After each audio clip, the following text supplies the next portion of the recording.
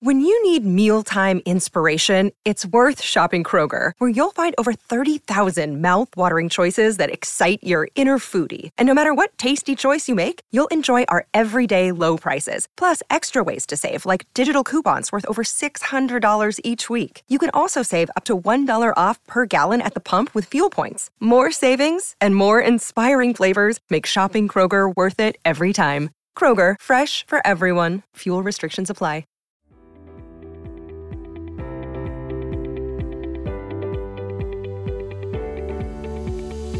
Hello, everyone. Today, I'll be talking with Dr. Daria Falkowitz, who is a full-time board-certified emergency medicine physician and medical toxicologist who specializes in poisonings, overdoses, and environmental occupational toxins. She is the director of the Division of Medical Toxicology in the Department of Emergency Medicine at Hackensack University Medical Center in New Jersey, and she's also the mother of 2 young daughters. In today's episode, we review the most common household substances that children are exposed to, what to do if your child eats or drinks a medication or household product, and much more. Let's dive in. Good morning, Dr. Falkowitz. We are so excited to have you on today talking about toxicology and children. How are you? I'm good. I'm excited to be here. Awesome. So I had asked my community yesterday for them to submit some questions for you. And a lot of the questions were based on what a toxicologist actually is. And I know from our standpoint, we both work in the ER. You're an ER physician, and you're also certified as a toxicologist. And we have a lot of board certified toxicologists as ER attendings where I work as well. And I think that's probably the case in most ERs. And so if you wouldn't mind just talking about what a medical toxicologist is and what they do, that would be awesome. Yeah, sure. So like you said, I'm a full-time emergency medicine physician, so I work full-time in the ER. Medical toxicology is a subspecialty of emergency medicine, and so it's a separate board certification. I did an additional 2-year fellowship on top of my residency, and we specialize in poisonings, overdoses, all sorts of toxicity, like lead toxicity, any chemical basically that you would encounter, we basically are responsible for. We also do a fair amount of addiction medicine, things like that. But I see both adult and pediatric patients in terms of toxicology as well. Perfect. I wanted to mention this as well. We talked about this before we jumped on, but you worked the first wave of the pandemic while in New York, right? Yep. And you were pregnant during the pandemic, working, frontline all the way up until your baby was born in February, right? Correct. Yeah. So wild, right? Yeah. I was in New York working in Queens for the first wave of the pandemic. And then in June, I actually switched jobs. And now I'm currently working in New Jersey. And I had where I've been working for the second wave of the pandemic. And I just had my second daughter at the end of February. Yeah. So full PPE all the time.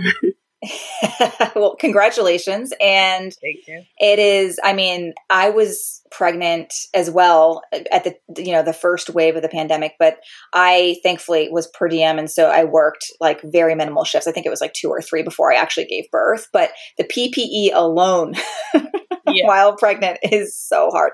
And I don't know if this was the case for you, but our N95s were by 3M in the very first wave. We had to use those N95s, and they are so incredibly tight. And then I think it was around, I was on maternity leave. So when I came back from maternity leave, we had these amazing newer N95s that aren't as restricting on your face. And it was night and day. I was like, oh my gosh, I can actually move my jaw. Yeah, we've been through so many. We've been through so many brands of N95 since this started because there was never enough of anything. Yeah. So you never knew on a week-to-week basis what we were going to get. So you had to constantly, some of them would destroy your nose. Some of them are tearing up your face, also the mask acne. That's always a good one. Oh my God, it's so brutal. So in the beginning, were you reusing your mask? Yeah, we had enough that everybody did have one, but we had to use one per week. Oh, it's brutal. So. Right now we're 1 per shift, but in the beginning it was paper bags for everybody. And there were just paper bags of PPE just laying around everywhere with people's names on it. And we would just reuse the same thing over and over and over and over again. Yep. Oh my gosh. So, so they kept track and we got 1 per week. We were lucky because compared to other places in New York, some places didn't even have that. Right, right. But so we did have, I was fortunate my hospital system had enough that we were able to get at least one per week, which is nice. Yeah. And when did you get vaccinated? So the vaccine became available right at the end of my pregnancy. So I got it right after I delivered the first one. And then I got the second one, obviously 3 weeks later. I got the Pfizer vaccine. So now I'm immune and excited to go back. Yeah, exactly. I don't know about excited, but immune to go back, I should say. Excited to be immune to go back, right? Correct. And you're breastfeeding. Yep. And everything's good with baby. Yep. Yeah. Yeah. She's great. I always like to emphasize that. I mean, I was breastfeeding and I got the first dose. It was the day before Christmas Eve. Yeah. So it was December 23rd and then in January. And yeah, all is well over here too. It was a very emotional moment, more so than I thought it was going to be, truthfully. I totally agree. I left and I went with my friend and we were just crying. We were just like, this is such an insane, I don't know, just after the whole year that we have had and being able to have that available so fast was just incredible. Yeah. And to be able to protect our families, that's really number one. I mean, I don't think people, unless you were a frontline worker, I don't think people quite understand the level of stress and anxiety. And I'm sure you too, while you were pregnant, yep. I was constantly worrying because my husband is an ER physician. So he was at work every day. I wasn't, but he was. And just this constant worry of bringing it home and worrying about it. And just finally having that end to it was pretty amazing. I know.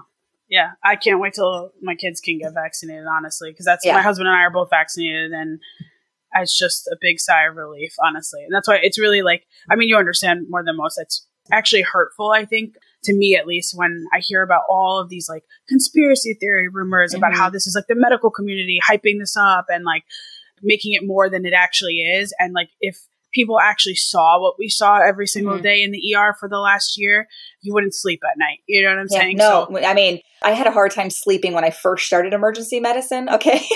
And now it's been 13 years and there still are things that make us not sleep at night. Right. But this past year is completely indescribable. And I was talking about this last week, how so many of frontline providers, especially in the emergency room and such, in the ICU, where they had high levels of cases of COVID, are in need now of substantial therapy, just to kind of work through all of these thoughts and feelings and what we've seen and what we've had to go through. And it was this whole, in the first wave of the pandemic, it was healthcare heroes. Everybody's putting out these signs, and now it's like, oh, they're just trying to, instill fear and make money, right? Right. I mean, somebody please let me know how I can make money from this because it sure as hell doesn't come my way.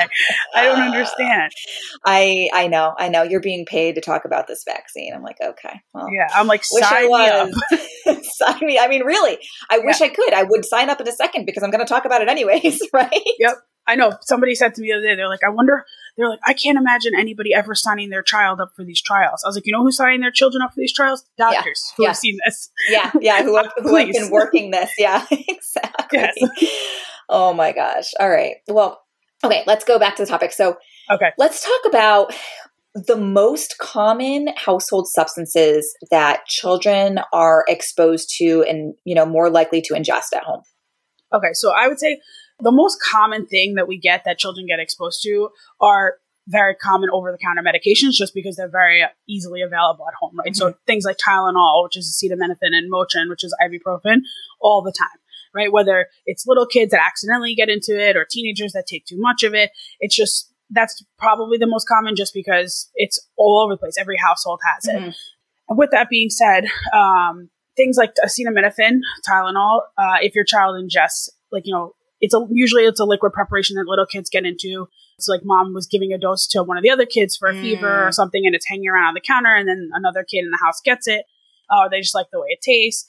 Tylenol is more concerning, and if your child ingests Tylenol, you should at minimum call Poison Control Center, and then they can advise you. But Tylenol ingestions generally do need to be evaluated in the emergency room.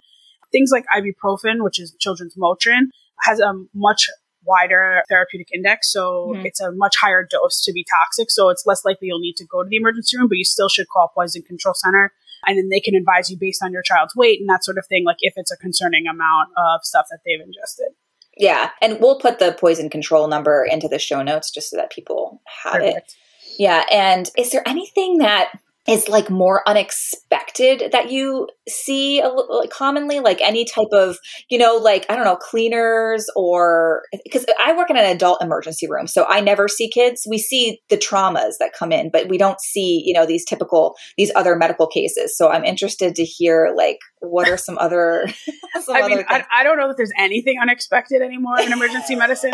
Truthfully, I shouldn't say that out loud because I go back to work tomorrow, but,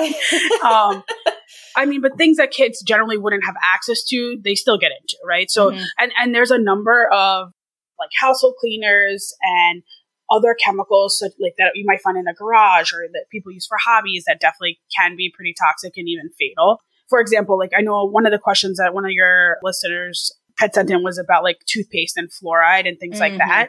So generally in toothpaste, right, little kids, they used to not recommend that you use fluoride. Thoroughly. Toothpaste with fluoride in it. Now, actually, the American Academy of Pediatrics does recommend you use a little bit of it. It has much less fluoride than any other household chemicals, but there are a fair amount of household products that have fluoride. For example, things like certain rust removers. People that do like glass etching as like a hobby, glass etching creams have fluoride in it. And there's been pediatric fatalities for kids that have gotten into it. It doesn't take much. So things like that should always be kept far away from children. The garage in general, anything like in the garage is not a place really where children should be. Things like windshield washer fluid and brake fluid. There's so many different things. Even things like sternos, like, the things you use for parties, like those contain toxic alcohol. So those are bad. Like there's so many things. I mean, as a parent, as if you don't worry about enough things already, Really. But I mean, a lot of it can be prevented, right? Like just like keeping things in safe places, Things like certain parents are on opioids at home, right? People that are on methadone, like that's never a good thing, right? For kids to get into. I mean, this is what I do. So obviously I've seen the emergency medicine aspect of it and the toxicology side of it. I've seen kids get into everything, right? Yeah. Yeah. So anything and everything that a kid can get into, they do. And it only takes a second, unfortunately. Yeah. So I have two questions for you then as a toxicologist. The first is there anything that you are not willing to have step foot in your house because you're worried that the kids might somehow get into it? Yeah. So I will not have any products with fluoride in my house, with the exception of toothpaste, obviously, because that is pretty universally fatal if that's ingested. So that won't happen. Also, things like ethylene glycol, which is antifreeze, I won't have in my house. A lot of pets actually die from that ingesting because like cars will leak it on the road, but it's sweet. So it tastes good and it can cause like renal failure and all sorts of things. So that I won't have in my house. I mean, anything else? No, I mean, it's just safekeeping. Like there's lots of stuff that I wouldn't want my girls to get into, but I just keep it locked up, And then, so the second question is, now I know some people will go through all lengths to kind of baby proof and child proof their homes. How extensive do you go with your kids? Like, what do you just do a couple cabinets? Do you do the whole house? What do you do? So for me, I have pretty much any cleaning stuff or like products like that is all locked in one cabinet, and that's locked up. And then medications are locked up also separately. Yeah. My husband is not as thorough about the medications. Like I'll never forget my 2-year-old daughter when she's 4 now. When she was 2, she came like walking into the living room with my husband's bottle of like Pepto-Bismol. And I was like, seriously? I'm like, your mother is a toxicologist. I cannot take my child to an emergency room for drinking something that she's not supposed to have. Can we please, for the love of God, put this back where it's supposed to be? Yes, I know. But yes, I lock everything. All medications are in one cabinet locked up. And then any other like household products that they shouldn't get into are in another cabinet. Yeah, perfect. So if someone's child does eat or drink something and you either know what it is or you may not, maybe it's, they got into the cabinet and there's some bottles on the floor and you're not sure what they might have taken. What's the first step that somebody would want to take at that point? Yeah. So this is 90% of childhood ingestions, right? The parents find you whether it's a medication or a chemical, they're like, I don't know if they had any, but now it's all over them, right? And so I don't know. They smell like it. Or they had like pill fragments or whatever. So the first thing you want to do is don't force the child to throw up, number one, because every parent wants to do that. Call Poison Control Center because they can advise you immediately. They may tell you it's not a big deal. They may tell you need to go to the emergency room, but don't try and force the child to throw up, and don't give them anything else to eat or drink. Because parents also, like another common theme that I hear a lot in the emergency room is that they were trying to like neutralize whatever it was that they ingested, and they're trying giving them water or milk or whatever, and things that are caustic, which we can talk about if you want later, that actually cause burns and stuff to the GI tract. You don't want them having eaten or drank anything. Yeah. But I would just call poison control. And then obviously if for some reason the child is having trouble breathing, anything else more concerning, I would call 911 first. But if the kid appears fine otherwise, then you call poison control center. And when should somebody bring their child to the emergency room after an exposure? So one of two things. So if poison control tells you to go to the emergency room, then obviously you should follow those recommendations. If there's anything concerning going on, you're concerned about their behavior or their vomiting or anything else, or if you have not gotten in touch with poison control and they've gotten into anything, you always err on the side of caution and come to the emergency room. You'd rather be told that your kid is okay, 100%. Right, than not coming in. Yeah. And we've had that before, right? Where parents are like, oh, it's Tylenol. I didn't think it was a big deal. And then they come in and then they're much sicker because we could have intervened earlier on if they had come in right away. Yeah, absolutely. So I have a lot of really interesting questions from the community. So we're going to dive into those unless you want to add. Do you want to add anything? I don't think so. Okay. So let's go back to the fluoride in the toothpaste thing, because this is a pretty big debate, I feel like, so there's all these, children's toothpaste brands coming out and saying, oh, we don't have fluoride, pick us, organic toothpaste, that sort of thing. And for me, so I grew up in an area that didn't have any fluoride in the water. And so I actually, I had fluoride toothpaste, but I also received fluoride treatments for my teeth. And I swear they helped because I had a few cavities along the way, but for the most part, like my teeth are pretty decent, which is surprising for being a clencher who literally grinds down on her teeth every night. So we use fluoride in our kids' toothpaste as well. And so I know this is a huge concern for many parents. Do you want to just touch on that? And the question coming from the community was, her 3-year-old squirted a big glob of toothpaste, which had fluoride in it, into their mouth and swallowed it. At what point would you have some concern about how much toothpaste they ingested? Yeah. So like I mentioned before, it used to be that children like under the age of 3 or something were never recommended to have toothpaste with fluoride in it. Now those recommendations have changed, obviously. I use toothpaste with fluoride on my daughter since she's been brushing her teeth at a year old. Obviously, it's a tiny amount. Toothpaste itself has very, very small amounts of fluoride. You do need fluoride in your diet and in your toothpaste and things for dental health, like you mentioned, but it's very low concentrations. Now, if your kid has a little bit more of the toothpaste, or swallows their toothpaste or squirts a little bit more in their mouth, it's really not that big of a deal. Now, if a child ingests an entire tube of fluoride, okay, that's a little bit more concerning. And then that may require that they get seen in the emergency room.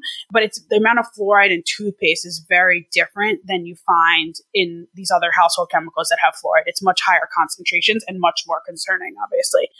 Yeah. So that's my take on that, really. I mean, in a nutshell, fluoride in the toothpaste is not a huge concern for anybody unless, your kid's over there downing the entire toothpaste. Yeah, like Costco-sized tubes of toothpaste, yeah. Although I will say my 5-year-old really likes the taste of toothpaste, so every once in a while I'll look over and she's like, I'm like, what are you doing? Oh my gosh. Yeah.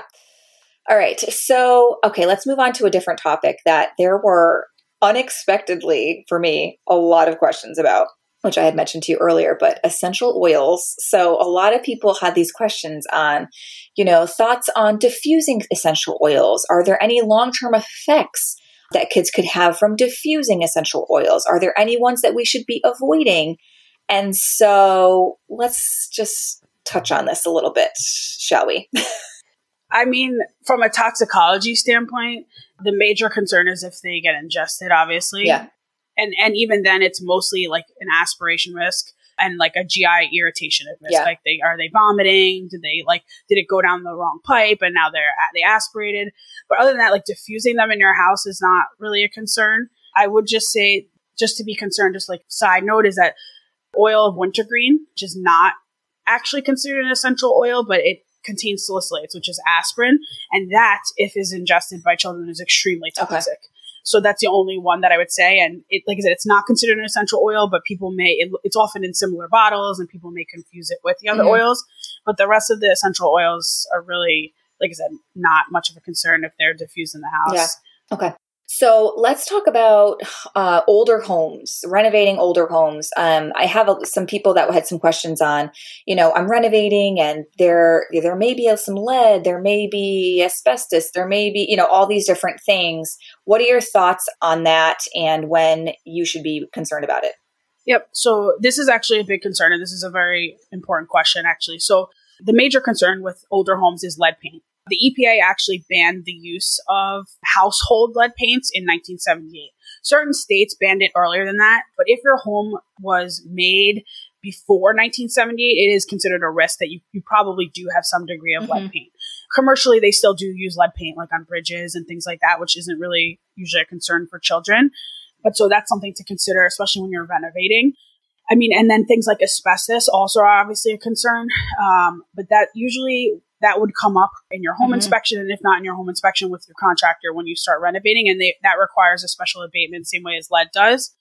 Every state is a little bit different in terms of their regulations, but I know like in the tri-state area, really New York, New Jersey, Connecticut, even Pennsylvania, most children are, in addition to getting a CBC checked at 1 year and 2 year, they also get a lead screening. So your pediatrician should be screening your children at those ages. Yeah. If it's something that you're concerned about, I would ask the pediatrician also, because it's an easy enough thing for them to check. The major route of toxicity, the way the kids get into it, it's eating lead paint chips. And usually it's little kids, obviously, they're standing at a windowsill and like biting on the windowsill, and that's how they've been ingesting it. And then the other thing, like just to think about, is where we see lead exposure is in parents that work in like gun ranges. They have a lot of it, like just from the nature of frequent bullets and things like that, like a fine powder on their clothes and things.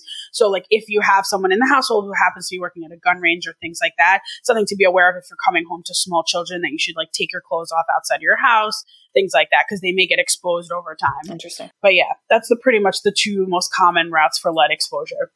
Yeah, and we actually so our house is 1970, and we had it inspected, and we had it, for some weird reason, it's so bizarre. There's like this area in the attic where there's a ton of vermiculite, but it's only in one corner. It's as if they like wanted to like put it over there and pretend it didn't exist. Okay.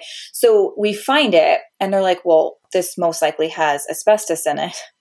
And we didn't find it until we went up there. So we had the home inspector had actually missed it. And then we moved in and we had some work done where we put some ceiling fans into the upstairs bedrooms. And so they had to go into the attic. So they're drilling around there and they're like, did you know you have this vermiculite up here that might have, and I was like, what? And then we get this, I went to go look into having it removed. And they're like, oh, this is going to cost you literally thousands and thousands and thousands of dollars to remove like a handful of vermiculite. I'm like, you can just keep it up there. It's not going to harm anybody. It's just in the corner. No one's touching it. Let it be. Yeah, I mean, that's the important thing to know, right? Asbestos, unlike lead, right? The primary route of toxicity, like the primary way you're exposed with asbestos is inhalation, right? So just the fact that it's there isn't causing a problem. It's more when someone's working in that area and aerosolizing it and things like that. Yeah, exactly. All right, let's see here. Oh, this is a good one. So I had a few questions about these flame retardants on clothing. What are your thoughts on this? People really get nervous about this. People like will not buy any clothing that has any of these flame retardants on them. What's your thought? I mean, truthfully, I don't give it a second thought. I will like wash your clothes, same way you would wash any clothes that you put on your kids before, wash them, and it's probably fine. Yeah. I mean, I don't even know. I don't even have that much to say about it just because I don't really give it a second thought. It's not something that I worry about. Yeah. Well, it was the same thing for me. And some of these, I was like, oh, I don't know. I just, I'm like, okay, great. It's flame retardant. That's great. I don't know. Yeah.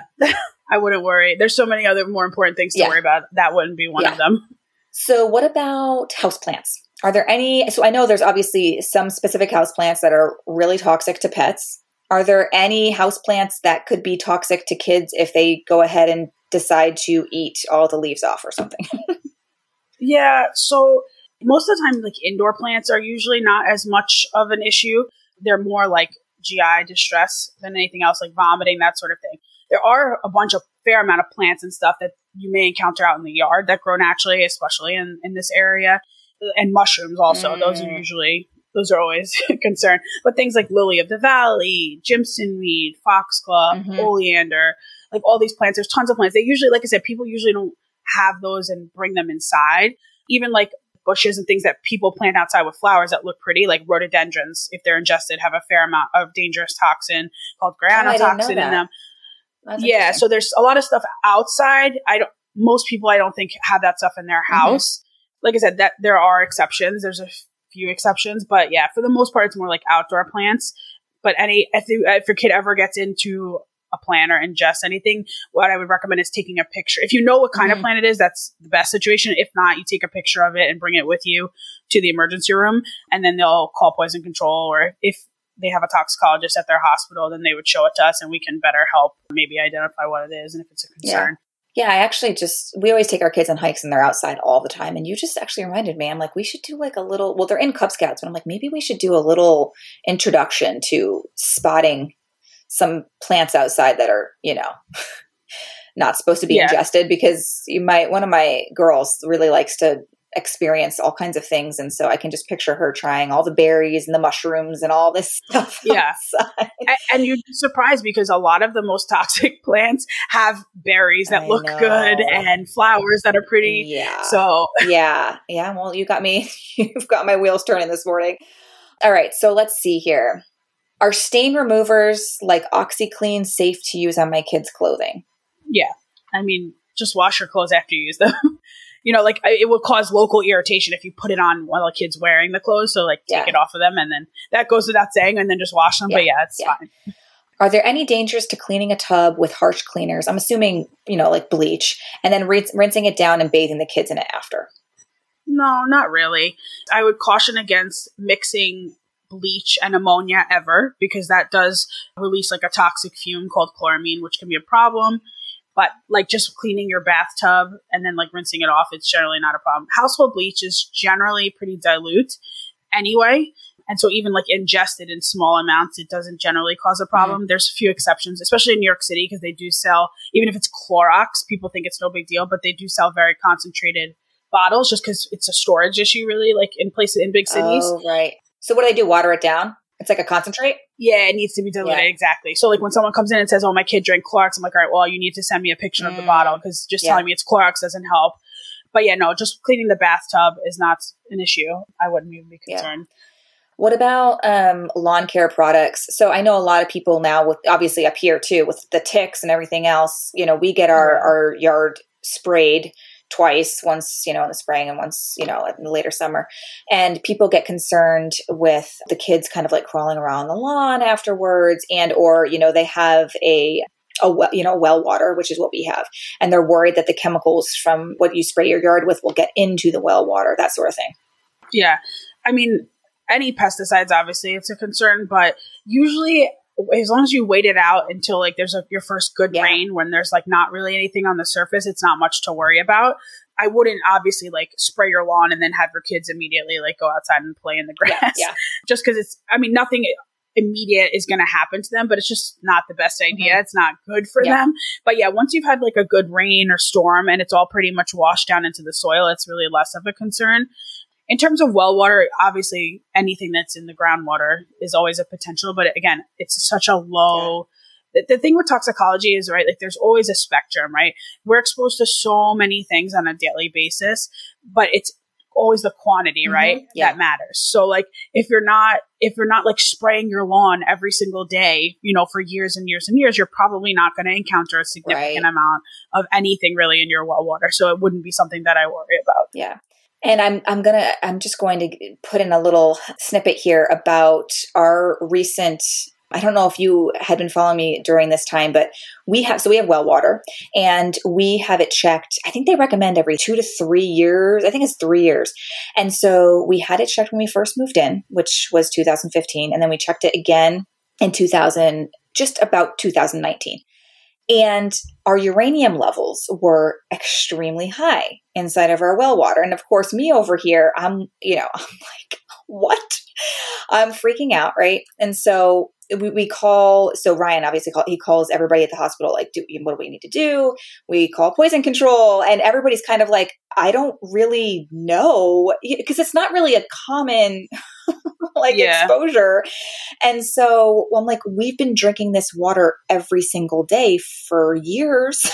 And so we had to bring the kids in. We had all their labs drawn. We talked to, a bunch of different, toxicologists and, all these different specialists. And they were like, get these labs, see what they look like, and we'll kind of go from there. And all of our kids actually had bumped LFTs and had some liver issues. And so we had to have them redrawn. So obviously we get the uranium, we had to get the uranium filter. We had to get all this stuff down the basement. Thousands of dollars later, have some good working water. And 6 months later, we were supposed to go back to have them redrawn, and they were normal. But that's just kind of this PSA to all of you that have well water, is to make sure you're checking it. Yeah. And I didn't grow up with well water. So, I moved here and I was completely clueless. And the thing is, uranium is this natural occurring substance, right? And because we live in an area that has a lot of rock, and apparently, like, if there's construction nearby or what have you, apparently it can disturb, right, the earth and the way that everything's moving underground. And especially too, if you live on a hill. And so we actually live where there's a lot of big hills and all that. And so sometimes the water can make it settle in certain areas of your street, your town. And so it just goes to show you, one year you could have a level of 3 and the next year you could have it be, 55. It totally varies. And it's just really important to have it checked. So that's my little PSA. Okay. So let's go on to, are plastic cups and bowls okay? Yeah. I mean, these are things that people are concerned about. Plastic bowls. I mean, nowadays they are much more cautious, obviously, about all the chemical, exactly, that are in there. But as long as it says BPA free, I mean, I wouldn't worry too much about it. Yeah. How concerned should I be about mold on furnace vents? Don't be. Yeah. If I had $1 for every time someone consulted toxicology because somebody was concerned about quote unquote toxic mold, it's not a thing. Okay. So I wouldn't worry about it. People can be allergic to mold, right? And it may cause a problem with your allergies, but unless you're a horribly immunocompromised person who's directly inhaling mold spores and getting infected, it's not really anything that you should be worried about. I actually want to hear about what's some of the most unexpected. I mean, I know you said there's nothing unexpected in the ED. I get that. But what are some unexpected substances that you've come across in the years that you've worked as a toxicologist? Oh, let's see. Rare medications obviously are always sometimes we'll get a random call about a veterinary medication. I had a lady who, when I was working in New York, had horses and took some rare medication that apparently is prescribed to horses, which I obviously didn't know anything about because I don't do animal medicine. So then I had to look up what the medication is, and then based on we do make an educated guess and things like that, right? I look up the mechanism of how it works and I'm like, okay, well, we have this similar medication in humans and it does this. So it ended up being fine, but sometimes we get rare things like that. A lot of medications between people and animals do cross over. So in that case, obviously it's different, but this was something that people do not use. I mean, kids get into it's definitely not common, but I mean, it happens. I probably see it a few times every year, but we get kids, like I said, they get into these things like opioids. And that's usually a very sad thing because, it's a big problem in kids. Like I said, the mushroom and plant ingestions are always fun because people bring in Ziploc bags of these half-eaten mushrooms and plants. Yeah. And they're 5 people in my house picked these from the garden and now they're sick and what do we do? And I'm like, well, it's kind of hard for me to tell what it is puked out into a plastic bag, but or envenomations, right? People will get, not as common in this area, but all across the country, right? Toxicologists deal with this. Kids or adults will get bit by a snake and somebody will bring the snake into the ER, right? I mean, same thing you see, I'm sure, people when they get bit by a bat, right? They bring them in, I'm like, I believe you. You don't need to bring it to me. I promise. Well, we had take a picture, right? Yeah. We have cell phones.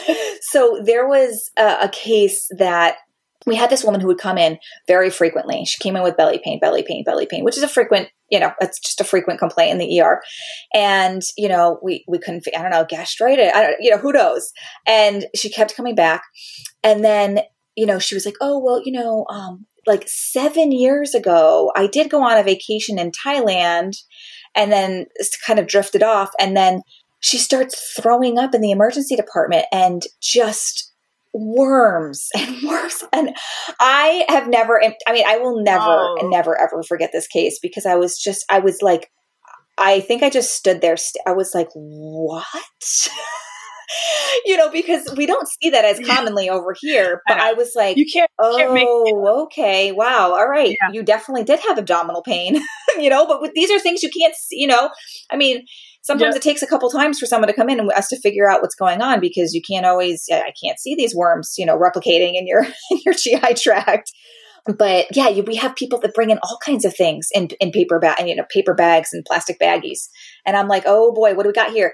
It's just right. But this you cannot make up the things that we see in the ER every single day. Right. And so this is why people make TV shows about the emergency room. Right. Because it's really, for better or worse, it's the most exciting place in the hospital. Right. So yeah. And that's why I love it. Right. Because I never know what's coming through the door. Right. I never see the same thing 2 days in a row. And you get to help people. Right. You were helping them at a lot of these people at their lowest, when they're the most scared or the sickest. Right. So yeah, but this is why people make TV shows. And are they far-fetched in some of their things? Yes, and they're not always medically correct, but the actual stories are not that far off, right? Like that far-fetched. No. Yeah. Yep. We get called toxicologists, we get consulted too on like any sort of ingestion, right? So like they'll call me for any sort of like foreign body also that like a kid ingests, right? So like if they eat a battery or like any sort of random thing, like for example, right? So this is probably like a rare thing. They make these like all sorts of little kid toys, right? Like these little like beads that like when you add water, they expand. And or the little magnets, right? Like that these kids play with. Like I've seen all of that stuff, right? They call us because like they're like, "What's in this? Do we know?" Like, and for the most part, like those little beads that expand, those things, it's more of like an obstructive risk, right? Like because they just get bigger. So like when they're in their tiny intestinal tracts, they can cause a blockage more than the actual like toxicity, right? And then the magnets also, right? Those chemically like are not going to cause a problem, but they can cause like bowel perforations, and that's a problem. But like, yeah, we get also any like weirds. I got called for like kids as well, like the Nerf guns, like the foam, like little things for Nerf guns, and like so interesting. So I want to back up to. So I always get questions about this because my kids absolutely love the Magnetiles, and these are those like plastic things with the little tiny magnets in it. And I think there was like a case, a couple years ago or something where a child ingested it, and I think they passed away. Or at least it was, an extensive surgical situation. What do you have to say about those? Are those something that you wouldn't have in your house? Like, should I get rid of them? We love them. My 4-year-old has them. So, okay, I wouldn't give them to a 1 or a 2-year-old who's going to chew on them, right? Because there are magnets in them, right? And the same thing as those little, like the little ball magnets that I was saying, like it does, like if they're ingested, the reason like you and I obviously understand because we've seen this in the ER, but for anyone who doesn't know, right, the real problem with those magnets is you have tons of little like coils of your intestines in your stomach, right? And so if one of those magnets is in one of those coils and the other one is further away in another one, they're going to attract each other. And so what happens is that means it goes through the bowel wall and creates holes in places that it shouldn't be. And that's a big problem. And so that's why there's the concern for magnets. The magnets in and of themselves, like if one is ingested, is not a concern usually at all. It's when there's multiple because they do attract to each other and then destroy tissue that it shouldn't. Yeah. So stemming off of that, are there any toys that are like specifically for children that you won't have in your house because of, I don't know, like button battery toys or, no, honestly, truthfully. Because it's all a matter of honestly good supervision. Yeah. It only takes a second, right? Kids will get into stuff. I have a daughter who's 4 and then I have an infant who was just born in February, obviously. So she's not getting into anything, but she's always had like those like little books that sing and have button batteries in them and things like that. You just make sure that they're not like playing unsupervised with like that sort of stuff. Yeah. I'm an emergency room doctor, so I tend to not make catastrophes out of things. So I try, like if you're not dying, we're good for the day, like you're alive, you're fed. So there's not many things, like I said, I don't have a hard and fast rule for like certain things that I would absolutely never have. I personally, and this is not for anybody else, after being an ER doctor, not necessarily a toxicologist, I will never have a house with a pool just because that's my personal preference. Yeah. I personally don't have any problem with it, but I won't have a gun in my house just because that's my personal preference. And just because I don't want I don't want the risk of my children being around. The same with a gun and a pool. Nothing political at all. But you know what I'm saying? Stuff like that is a hard and fast for me. But like, there's not anything else really that like I would not absolutely have in my house. Yeah, definitely. Let's see. Is there so button batteries. So I know that this might be a quick question that people might have. Button batteries, what do you do if you know your child ingested one? You have to go to the emergency room. Yes. It's a problem. Yes. Yeah. That's, there's not many things that I'll say to you 100%. You have to go to the emergency room. That is 100% all the time. Any battery ingestion actually at all, you should go to the ER because there's a lot of like different variations and stuff. But yeah, especially button batteries. And that's the most common. Yeah. You have to go to the ER. 100%. So is there, what else do you think? Anything we should cover? I will say something else that's very common that we get to be aware of in terms of like household cleaners and stuff are things that are caustic. So oven cleaner is super caustic, toilet bowl cleaner. And what caustic means is like things that like when you drink it, like basically burns your mouth, your esophagus, all that stuff. So you should generally get evaluated after those.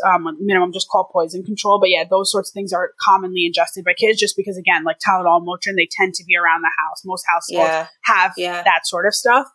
The other thing, too, is like if I had $1 for every time I had a consult because grandma or grandpa was watching so-and-so and they were taking their daily medications and left them on the counter and then the kid got into them, right? So even though our houses may be childproof, right? When you have other people or that are watching your kids or you're bringing them to someone else's house, it's something to think about, right? And so like if grandma and grandpa especially are watching them on a regular basis, make sure that like you have the same conversations with them about medication safety, where things should be stored. They should have, if they're going to have your kids in their house, they really should have the same level of childproofing that anybody else should.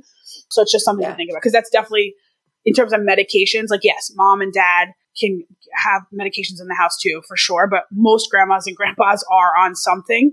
And so that's a constant like reoccurring theme that we get is that like grandma and grandpa had their medications out or, you know, have those little pill boxes and like they got into the medication. And that's obviously a problem because there are a fair amount of adult medications that can be very dangerous in children.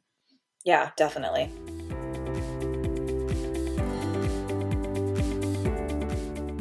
So let's go into the 2 questions I always ask all of my podcast guests. And the first one is, this doesn't have to be related to the topic today. Okay. If you could give a piece of advice to moms, what would it be? Do your own thing and don't let anybody else tell you that you're doing anything wrong one way or the other, right? So especially when you're a first-time mom, you're going to get tons of solicited and unsolicited advice, much like when you're an Instagram influencer, I guess. And so people are often well-meaning, right? It's not coming from a bad place, but you have to kind of build a thick skin and just let it, you're going to take the little pieces from so many different people. You take a little bit from whoever you like and the way they parent, right? And you're going to come up with your own style of parenting. But like people are going to, especially like with things like breastfeeding and like formula feeding, like honestly, like you have to do what's best for you. You know your child best and take the advice from people that you want to take it from and then ignore the people that don't. And I mean, I wish somebody had told me that as a first-time mom. I just feel like it's okay to do your own thing, right? Like your mom raised you one way. It's not necessarily right or wrong, but you're going to do it differently just by the nature of it, you know? Yeah, definitely. Yeah. And I think because you're a first time mom, you're almost looking for the advice too, because you're like, oh, I want to be prepared, you know, like I want to know more than I know right now. And so you take it all in and then you're doing all these things and they might not work for your specific scenario or your specific child. So just kind of keeping that in mind. Yeah, I like that. And then the second question is, if you could make one meal for your whole entire family that everyone will eat and that is quick and easy, what would it be? I mean, pasta. For sure. Yeah. What's your favorite pasta dish? I mean, I'm Italian, so I'm any of them really. I mean, my parents are both really great cooks, and so we grew up eating pasta. And I mean, I don't know. Do any children really not eat pasta? I don't know any. That will not eat pasta. Yeah. I mean, my daughter's very good. Like she eats whatever I make, honestly. I'm lucky in that sense, but she will never turn down pasta. Probably pizza she would never turn down either. Yeah. Yeah, the two go-tos for sure, pizza and pasta. It's always a safe bet. It is. It definitely is. Well, thank you so much for joining us today. This was really informative, and I'm sure people will really find it helpful. And I hope you have a great day back at work tomorrow. Yep. Did you say? Yep. Tomorrow. Yes. Yes. Oh, you're so excited. Thank you so much. Yeah. Thank you for having me. Thank you so much for hanging out with us today. All resources mentioned in this episode can be found in the show notes on lindsayandco.com. To continue these important conversations, head over to Motherhood Meets Medicine on Instagram. Let me know what you learned from this episode and who you would love to hear from next. I always love getting feedback from you. If you're finding value in this podcast, please rate, review, subscribe, and share with a friend. This will help us to reach even more women from around the world. I'll catch you next week. Until then, don't forget to find some time to unplug, unwind, and have a little fun.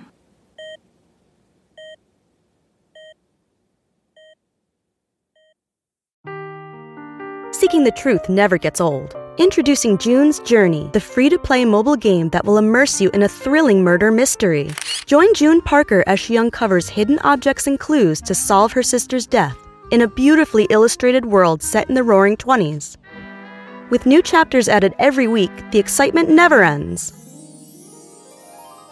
Download June's Journey now on your Android or iOS device, or play on PC through Facebook Games.